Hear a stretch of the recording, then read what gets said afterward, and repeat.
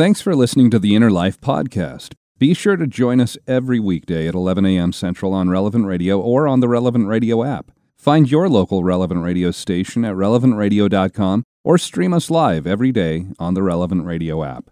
It's time to set out on the pathway to healing and light. This is The Inner Life on Relevant Radio. If you have questions or concerns about your faith journey, if you are struggling or searching for something more, if you are in need of some spiritual direction, our Catholic priests are here to help. One heart at a time. Welcome to The Inner Life on Relevant Radio.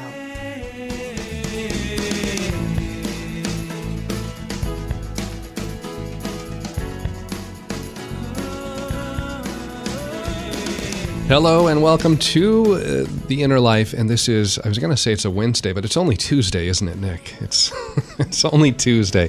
I guess wishful thinking of wanting the week to zip by, and not that I have any reason for it to need to go faster, and hopefully you don't either. Hopefully you're just enjoying the days as they come your way. Hi, I'm Josh Raymond, and glad to have you along for this hour of spiritual direction here on the Relevant Radio and the Relevant Radio app.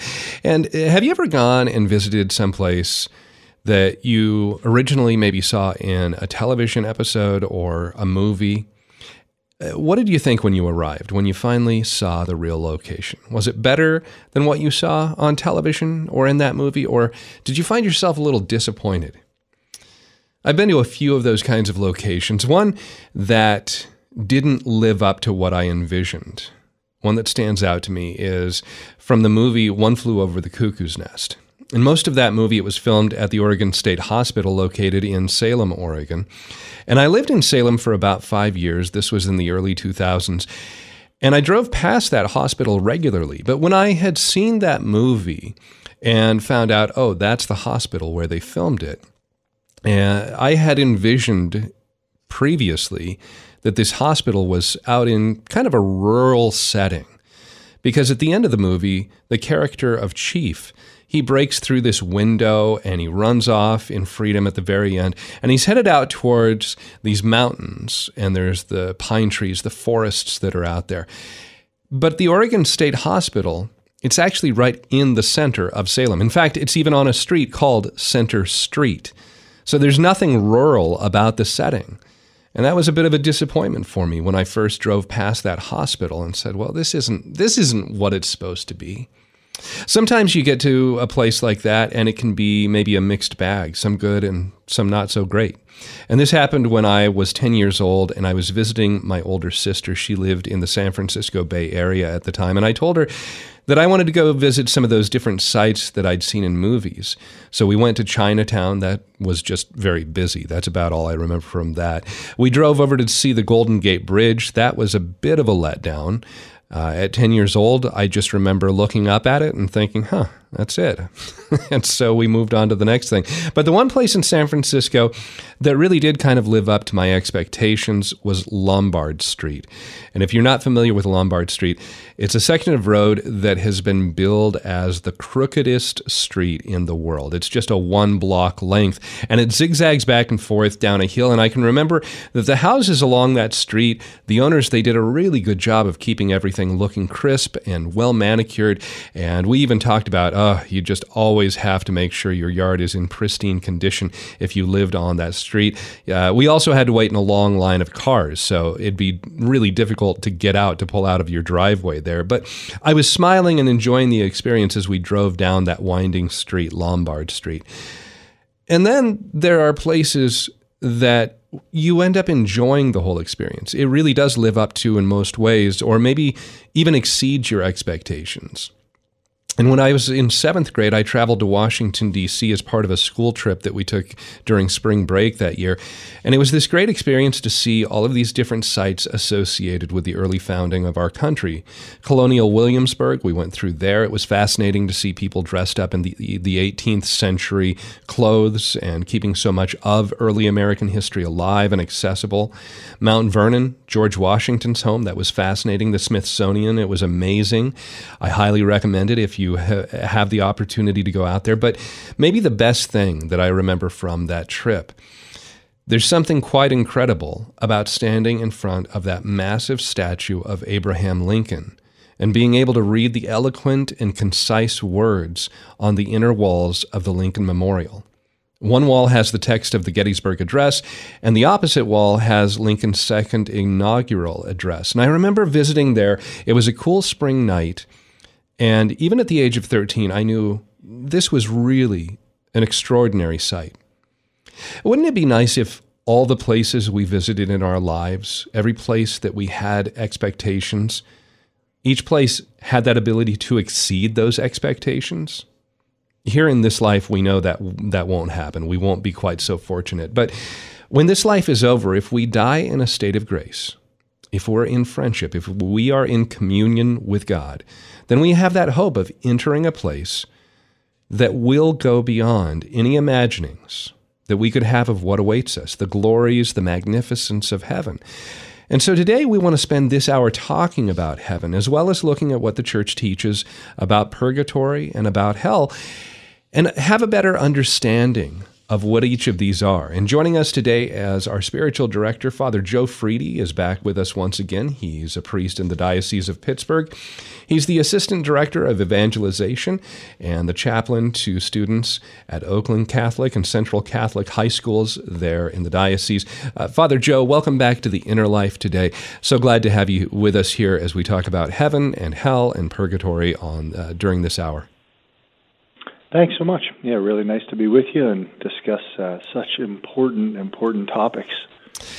Well, and when we talk about heaven or hell or purgatory, one of the first things that I think might be good to talk about is number one, we have limited knowledge about these places. And even as I refer to them as places, because we have limited language and we are finite beings, we find ourselves in this place where our words will probably fall a little short in how we explain or describe one of these, again, talking about it just in the word as a location, but it might be a state of being. It's something that's beyond our experience of space and time as we know it. That might be a good place to start, Father.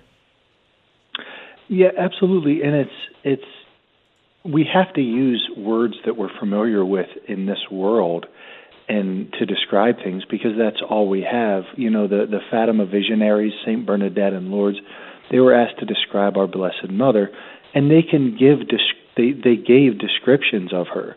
But in the end, or Saint Faustina with the Divine Mercy, when they brought the image to her, she wept, because we could never render, either verbally or in a painting or an image, the beauty and the majesty of Jesus in the Divine Mercy, or what our Blessed Mother, the radiant beauty that comes from her. We could never quite describe that. So we can describe characteristics. It's the same thing with the glories of heaven and the torments of hell, that we have to use words like beauty and glory and majesty and the happiest you ever, because that's all we have. But we have to remember, and so many teachers of the faith talk about it like we are entering a different dimension. It's like moving from a triangle to a pyramid, right? So, or a square, a flat square to a cube, right? It's kind of this other dimension that is completely expanded. But I think setting the framework, even before we get into the specifics, is so important. And even in my work in evangelization, these are topics of extraordinary evangelical import that I think we've lost. And I'm not sure if we want to talk about this later in the show or now, but something that has just continued to come up, that came out of the institute that's based at Notre Dame, of moralistic therapeutic deism, that God basically exists as a pretty nice guy who's there to help you out when you're going through tough times. And in the end, when everybody dies, everybody goes to heaven, unless you're really horrible like Mao or Hitler or Stalin, right, or something like that. But other than that, everybody's there. Well, yeah, and go ahead, Father. I'm sorry. No, that has extraordinary evangelical implications, it just means so much to how I'm going to live during this life and what Christianity actually is. So it's important to encounter Christ in the Gospels as he is, and not as either we want him or we've been taught falsely about him and who he actually is, and what exactly what you said to start out the show, what judgment means, and the fact that there is an afterlife. Well, and so let's talk about that, because judgment has to enter the conversation, because we're going to, wherever we wind up, that's the part that has to happen first. There's a couple of things that have to happen when we talk about heaven, hell, or purgatory. We have to die. We have to die, or Jesus has to come back. It's one of those two, right? Mm-hmm. And then after that, then there is the judgment. And yeah, I think we should talk about what the judgment is and what it's not, because kind of what you're saying is what I've heard many, many times. I've had conversations with people where they have this notion that after they die, then, I'll kind of just sit down with God, and kind of like having a cup of coffee, and we'll sit, there and talk across the table and discuss all the good things and the bad things that I did in my life. And I'm a pretty good person, so the good should probably outweigh the bad, and God will probably let me into heaven. Even if there's, a little more of the bad stuff, well, I can probably talk to God and reason with him and just say, you're not going to regret letting me into heaven. I'll be great there, and he'll let me in because I'm a pretty decent guy. So, like you say, there's a couple things we need to address here. First is probably just that this is a false notion. This is not true, and getting that part understood. But I guess also, where does this idea come from? Because I don't think it's unique to our time, where, this idea of just being a good person, doing good things gets you into heaven. This has probably been around throughout the history of Christianity. I would imagine there's been, at times, greater or lesser degrees, and maybe even erring on the other side, kind of the idea of the massa damnata, that everybody is going to hell. So I'm sure there's been kind of errors on either side, but I think obviously we have the teachings of the church and the Gospels themselves to guide us, and I think that's the place where you start. So really to start with the fact that, that as C.S. Lewis says, no one you will ever see in your life is a mere mortal, that each of us has started eternal life right now. And how can we say that? Because we have immortal souls. It's kind of fascinating. We so often just, at least I do, take things so for granted. But the fact that I have begun, my soul and my body will live forever. So we think of eternal life beginning when we go through bodily death, that is the separation of our souls from our bodies.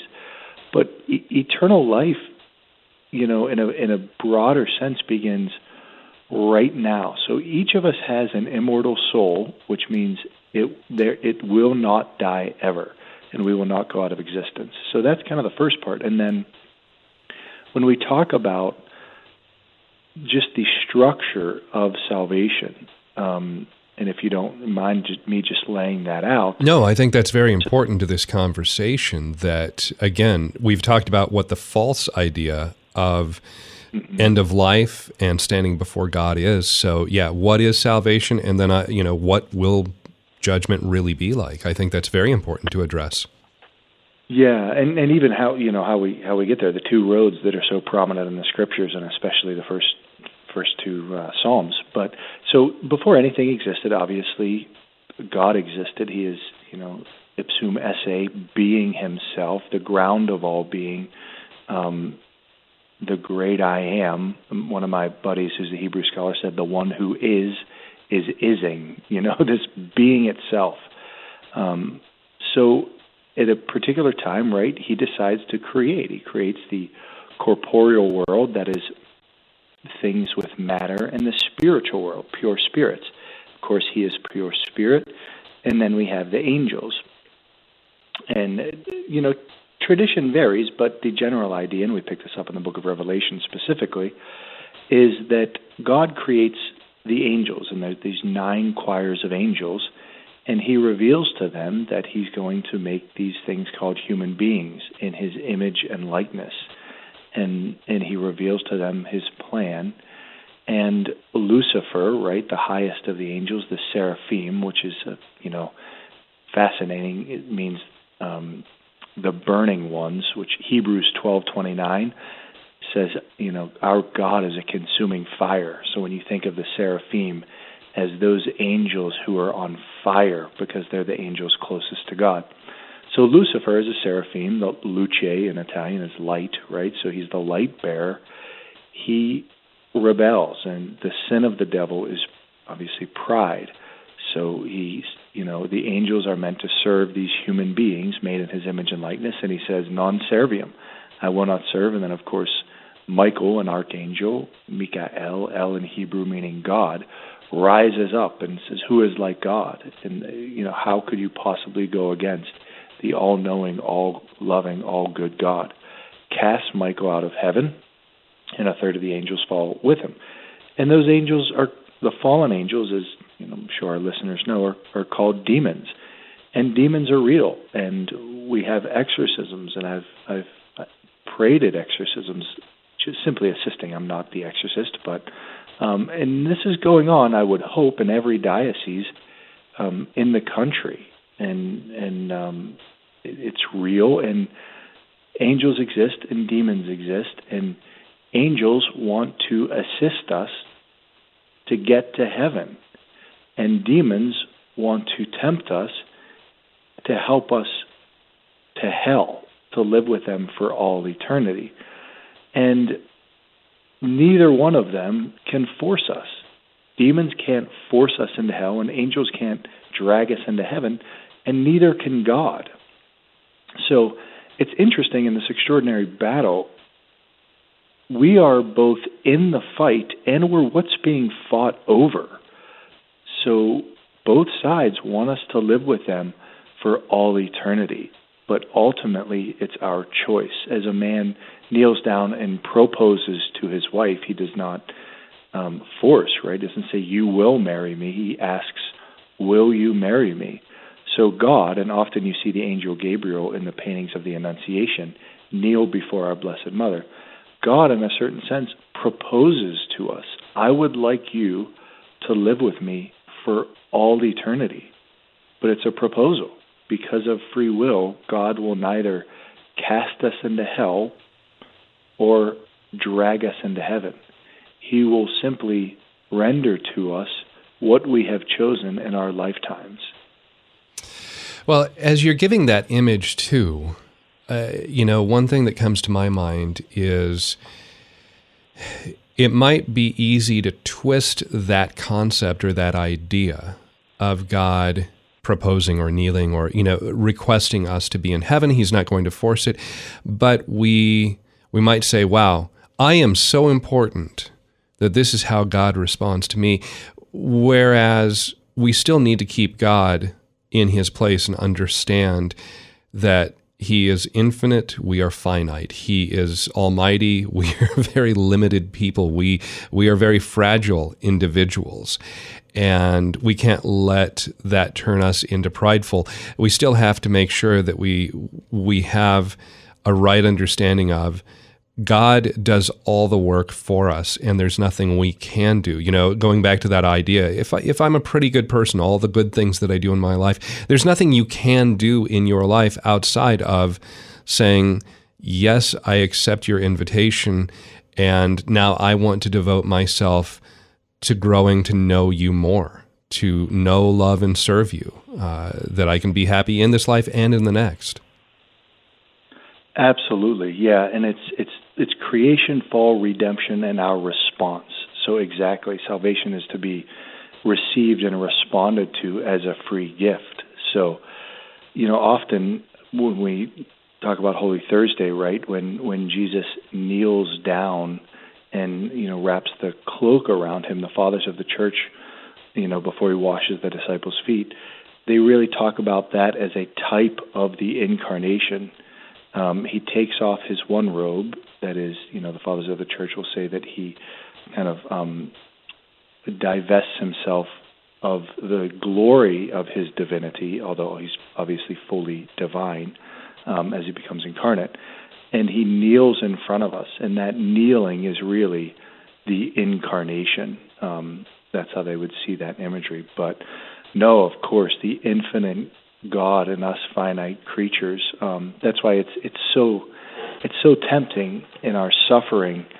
And I know we're not specifically talking about suffering in this episode, but the temptation is to begin to put God on the judgment seat. Like, you are the one to be criticized, and that's where Job is very helpful when God says, who is this who criticizes the Almighty? Will we have a voice for the critic to criticize the Almighty? So, now salvation is a free gift offered to us as God's response in his free act of love. Our spiritual director here today on The Inner Life, Father Joe Freedy, a priest in the Diocese of Pittsburgh, and we're talking about heaven and hell and purgatory and having a better understanding of those three places and what our response should be. And how are you? How are you making sure that you are prepared when God calls you home? Maybe you have some questions about the judgment or about what happens after we die. And when you think of the end of life, your eternal destiny, is that something that makes you scared, worried, or do you find yourself hopeful and expectant? And why? We'd love to hear from you and how you are trying to ensure that you are heaven-bound at the end of your life. Our studio line, 888-914-9149, 888-914-9149, and our email address is innerlife@relevantradio.com. More to come here on Relevant Radio and the Relevant Radio app right after this. Relevant Radio runs on horsepower. Your horsepower. Donate any vehicle and keep our stations running. Join in with hundreds of other listeners who have given their used vehicles at relevantradio.com/car.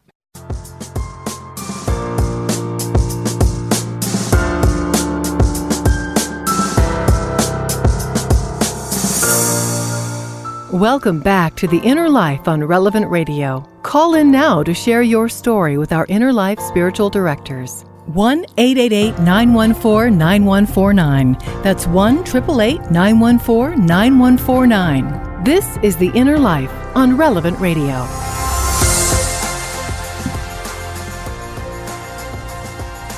Welcome back to The Inner Life. I'm Josh Raymond, our spiritual director, Father Joe Freedy, as today we talk about heaven, hell, and purgatory. And what do you think of when you think of heaven or of hell or of purgatory? Is it something that seems really abstract and you've got some questions about it?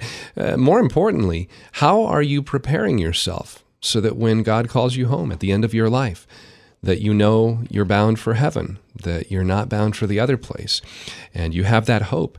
Our studio line, 888-914-9149, 888-914-9149. I also want to mention, too, that coming up in November, November 1st, we celebrate All Saints' Day, November 2nd, All Souls' Day, and we're going to have a novena praying for all the holy souls, your friends, your family who have passed from earthly life. And it'll start on November 2nd, on All Souls Day, go through November 10th, and we'll remember your departed loved ones during the Mass, during the Chaplet of Divine Mercy, and during the Family Rosary across America. And you can submit names that you would like prayed for by going to relevantradio.com/souls. You'll also, if you go to our website, relevantradio.com, or if you click on the Relevant Radio app, you'll see a banner there, and you can click, and there is no limit to the number of names that you can submit for this novena. Again, it starts November 2nd, so anybody that you would like remembered in those prayers, as well as Mass, Chaplet of Divine Mercy, and Family Rosary across America, just go to relevantradio.com or go on the Relevant Radio app, and you can send those names to us, and we will remember them all each day of those 9 days, November 2nd through the 10th. And I hope you join as we pray together. I hope you're able to tune in for Mass and join Drew for the chaplet at 3 o'clock Central and Father Rocky on the Family Rosary across America at 7 o'clock Central each evening as he leads you in the rosary there too. Father Joe, back to our conversation. So we talked a lot about judgment, we talked about salvation, about the free gift that God offers us. And so then we have the hope that we will, at some point, we will be in heaven. And in art, a lot of different art, we have heaven represented with clouds or kind of a bright, brilliant white kind of space. We see television or movies where someone in heaven, they're wearing a white robe, maybe holding on to some little golden harp. And these images don't really line up with what St. John describes in the book of Revelation, where he talks about heaven and about being there in front of the throne of the Lamb and seeing all the heavenly creatures and the angels. So what do we really know about heaven? What will it be like? Well, again, we're using the language of this world, but so often Christ describes it, and as you're describing also the book of Revelation, a wedding banquet and a heavenly liturgy. So many times in my life, I've thought, not so many times, but I remember certain times where I've imagined heaven is boring. And there's been times in my life when things were so good in life, I thought, how could heaven be any better than this, right? And, the image of the harps and having a cup of coffee with God, or it's just like, what are we going to do for all eternity? Just be up there and be bored. But no, I'm right. St. Paul describes it using kind of the via negativa, the no eye has seen, no ear has heard, or has it even dawned on man what God has prepared for those who love him. So it's kind of beyond imagination, but one person I heard describe it, a priest I heard, talked about a quenching of a thirst. So not just our hearts are made for God, but every cell and fiber of our being are made for union with God. So he said, just imagine the thirstiest you've ever been, or imagine being in a sand desert and not having, we've all had this sensation of being thirsty, but just imagine that thirst 1,000 times over. And then I remember I was outside. I took a way longer hike than I ever expected. I was gone for 4.5 hours. I hadn't had anything to drink. I came home and I had a Gatorade. And just drinking that Gatorade, it wasn't even like an ecstasy. It was a certain fullness of quenching that every cell in my being was, so thirsty. And I remember taking that sip, and again, it pales in comparison, but that moment of thirst quenching that just continues to expand and get better and better and better is a glimpse of heaven, right? Or if you've ever seen, we've seen The Lord of the Rings, and after the ring is destroyed and they're all like around the bed. I can't remember the main character's name right now. Oh, Frodo. Frodo, right? They're around Frodo's bed, and he wakes up, and there's this extraordinary moment of I can't believe how good this moment is. This moment of communion with friends, and they're just laughing, and it's some ecstasy comes from ecstasis. I mean, to go outside of yourself.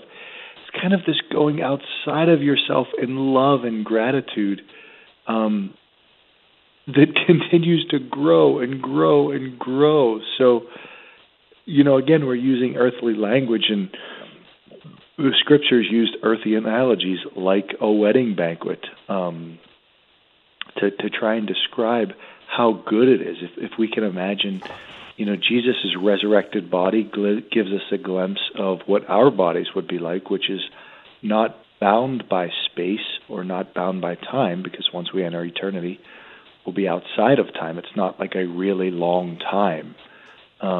Even that kind of pales Right. It's not an accurate description. Well, so we had Skip who wrote in to us. He listens to us in Jacksonville, Florida, and here's what he said. He said, "The idea that some people have of heaven does not appeal to me. Seeking a heavenly home with eternal happiness seems rather self-centered. I don't want to go to heaven just to avoid damnation. I'd very much like to know the Lord fully, to understand what we do not, to know him as he is. I'd certainly like to have an ability to pray as a saintly intercessor to help others. But trying to get to heaven for eternal rest, as if to be happy, don't worry, I'm saved, that just seems so unlike the Christ. Peace, yes. Rest, no." So he says, what am I missing? What am I missing here in that concept of heaven? And I think he brings up some really good points here, Father. You know, the idea that sometimes heaven can seem so bland in its portrayal. Okay, we're just up there with not much to do other than just sit and be happy or peaceful, but I don't want to just sit there and not do anything. I want something to actively engage me. Part of that, you mentioned, we're created for God. And there's something about, I think of this in, the relationship that I have with my wife. Sometimes it's okay just to be, and it might be some of the happiest moments that we have, just to be around each other, just to be in the presence of each other. And just for me to look over and know she's happy, she's content, she's taken care of. We don't have any immediate needs right now. She might be reading a book or, doing something online, and we're in the same room, but we're not really talking, but just being in the presence of each other. That by itself is just enjoyable. Right. But even that gets bored. Like you couldn't do that for a month. Right. Or a year. And I agree. I think that email makes, some good points. So the first thing I would say is, we won't be bored in heaven. We don't know exactly what it's going to be like, but it wouldn't be heaven if we got bored. And the idea of there being any kind of the motivation of being selfish, and that's why I want to go to heaven, because I want to be happy eternally. So we are made for happiness, and we can't not choose happiness. There's nothing. It's one thing we're not free to do. I can't choose against my own happiness. I mean, we do that, but even in choosing against our own happiness, we think that's what's going to make us happy. So you kind of can't get out of it that way. But happiness consists in going out of oneself in love for another. So, I just want to kind of ensure Skip in that email that heaven has to be active. Even we would call contemplation, which heaven is, it's the beatific vision, the highest activity of man. So the way that we imagine contemplation is just staring. I stare at God, God stares at me. Boy, it sounds pretty boring. Like, man, how long could you do that, let alone for all of eternity? But this is unlike a contemplation that we've ever experienced on earth. Even, again, to go back to the visionaries, like Saint Bernadette, right? When she was having a vision of Our Lady of Lourdes, she was so enthralled in the activity of beholding heaven that they would put hot things under her arm, and she wouldn't even notice it because she was so caught up in this ecstatic vision. So contemplation is the highest activity of man. And St. Therese says, I will spend my heaven doing good upon earth. So before the consummation of, after the consummation of the world, I'm not quite sure what the activity will be in heaven, because there will be no, earth will be subsumed into heaven. So, but if we die before Christ comes again, we'll be interactive with the world. So the saints aren't up like really, really high in some faraway place. They're in heaven, but as we know, angels are moving in this world, and so are the saints. They come to assist us. So there is a lot of activity going on in heaven. Specific tasks are being done on earth by heavenly beings, but then also the contemplation of God is the highest activity of man. So I don't know if that helps or not. Right. No, I think that gives some good insight there as to, there's things that, again, it's difficult to be able to say with exact certainty because I haven't been to heaven, neither have you at this point, Father. We have the hope of going there. But, to the best of our ability, from what we know from Scripture, from what we know from church teaching, being able to try and paint that proper picture and get rid of maybe some of those misconceptions that are out there. I think that's great. We also have some calls that are coming in, Father. Let's go to the phones. We've got Tom who's listening to us in Grand Terrace, California. And Tom, welcome to the Inner Life today. Thank you. Thank you for inviting me to a really, really interesting subject in our faith. I've been exploring it a lot more. And I really would like, Father, to kind of help me unpack purgatory and the idea of, at the end of our life journey, perhaps at our particular judgment, how we may need to continue to have a purging of what I believe the Catechism refers to as created goods or creatures. That word alone is kind of a little mysterious, but I think I understand it refers to the temporal world and things of this world. How do we I know it refers to God as fire. His love is purifying, purging. Maybe Father can help unpack that attachment to temporal goods, or is it sin? What is it? Is it our loved ones that we don't want to let go, and therefore we cannot move forward? Maybe he can help explain that. Such a great question, so thank you. When we talk about purgatory, right, that means that somebody has fundamentally chosen to say yes to Christ's offer of salvation. However, there's still, exactly like you quoted from the Catechism, there's an attachment to sin that someone is repenting from. So we choose hell through unrepentant mortal sin. That is, I am not sorry. I say no to God, and I don't want you. Okay, that's hell. God gives us what we want for all eternity. I do want you, God, and I am striving, right? He says, strive to enter through the narrow gate. Jesus says, I am the gate in John 10. So I often talk about the dimensions of the gate are really the dimensions of Christ. So I am towards Christ. I want Christ. I'm saying yes to him. But as we all do, and thank God for the sacrament of confession, I'm still attached. I still fall into the sin of gluttony. Or I spoke behind somebody, the sin of detraction, hurting their reputation. I've done these things, but I am fundamentally ordered to Christ. And that's how I go to purgatory. So I die fundamentally to Christ. I've said yes to him, but I haven't fully allowed my heart to be detached from all that is not perfect love. So purgatory is that state where the desire we have to choose perfect love, God aids us, and we talk about that as the fires of purgatory, in letting go of those things, of burning them away, until the only attachment we have is to God. So I sometimes I heard somebody describe it this way, right? When they were little kids, they used to play mud football, right? And then their mom and dad would call them in.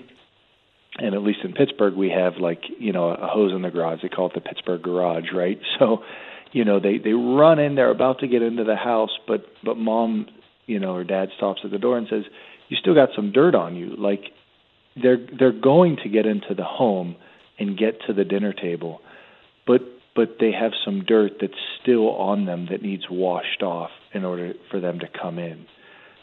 So hopefully that's somewhat helpful in an explanation to. We are fundamentally ordered towards God. We've said yes to Him and His offer of salvation to us, but we're still attached. We still have venial sins that we have died before we have been totally detached from.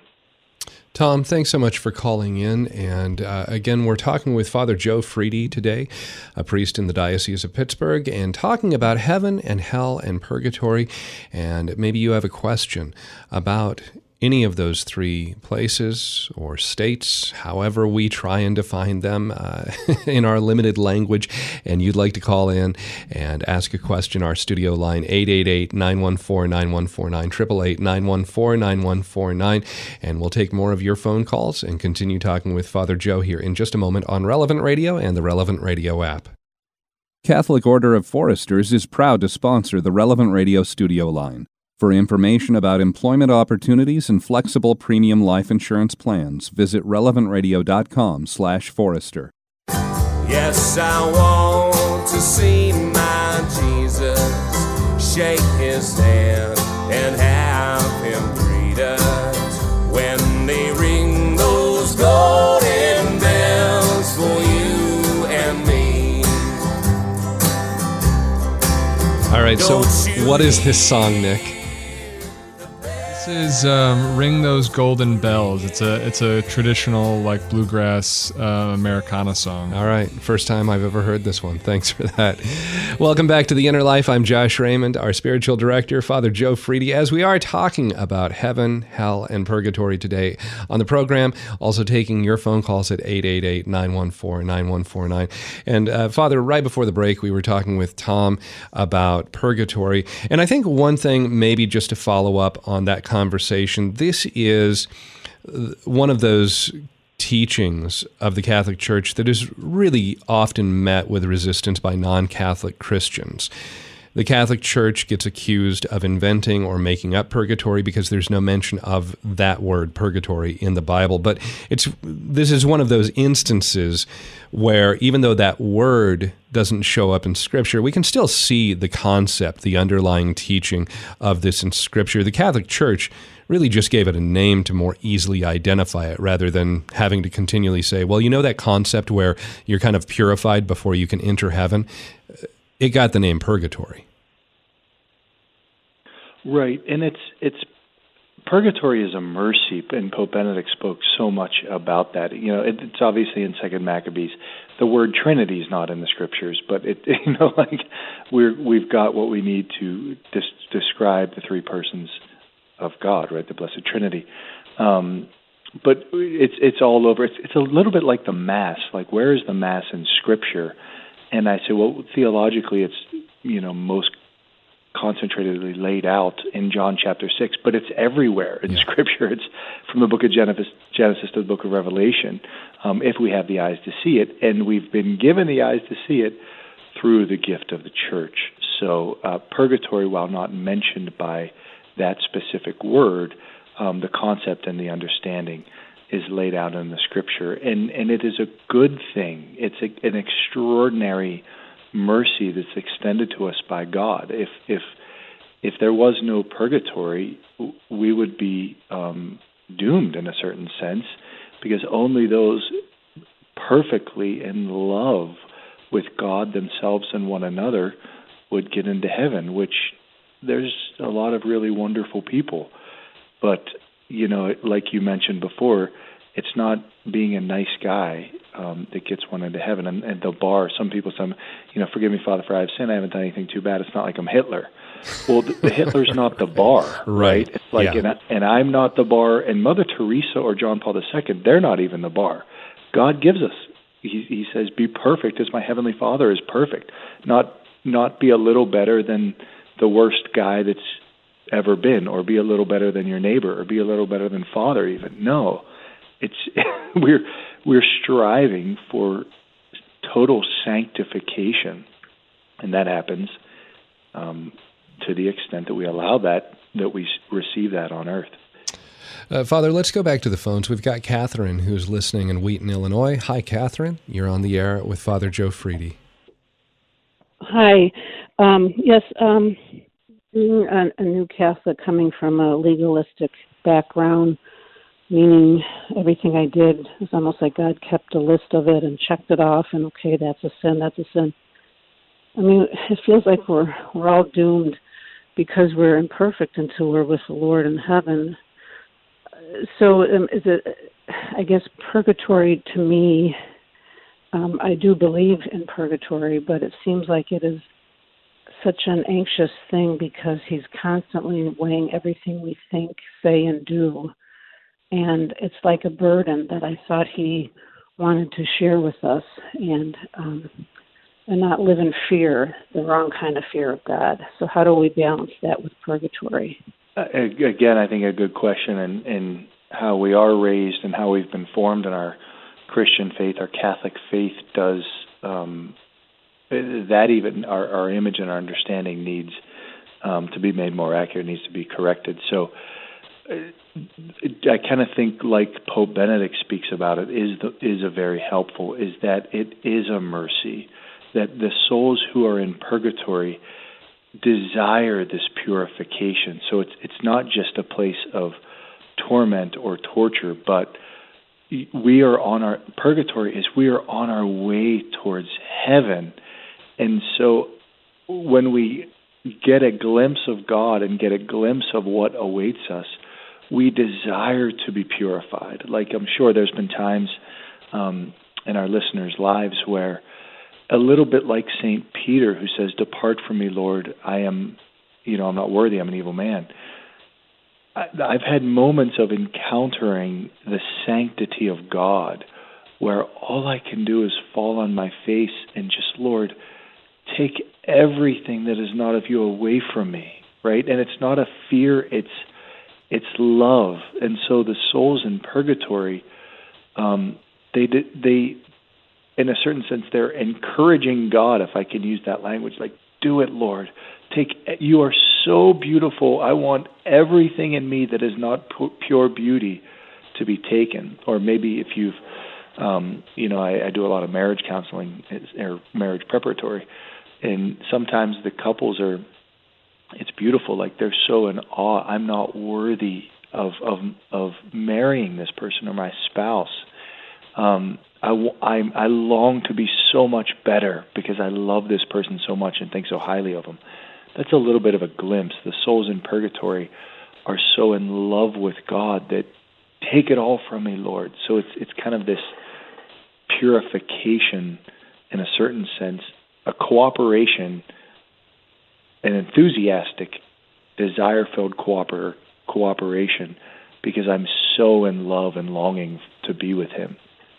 Catherine, thanks so much for calling in. The other thing I might recommend, too, just listening as you're talking about coming from that legalistic background, the thing that you might look into is reading more about God's mercy. And Pope Francis has a really easy-to-read book called The Name of God is Mercy, Divine Mercy, St. Faustina, the revelation given to her. She talks about that all of our sins are just a drop in the ocean that is God's mercy. And being able to look at the infinite mercy that God has in spite of that sin, the sinful behavior that we participate in, I think that might give you some comfort there too. So I'd highly recommend looking into both of those.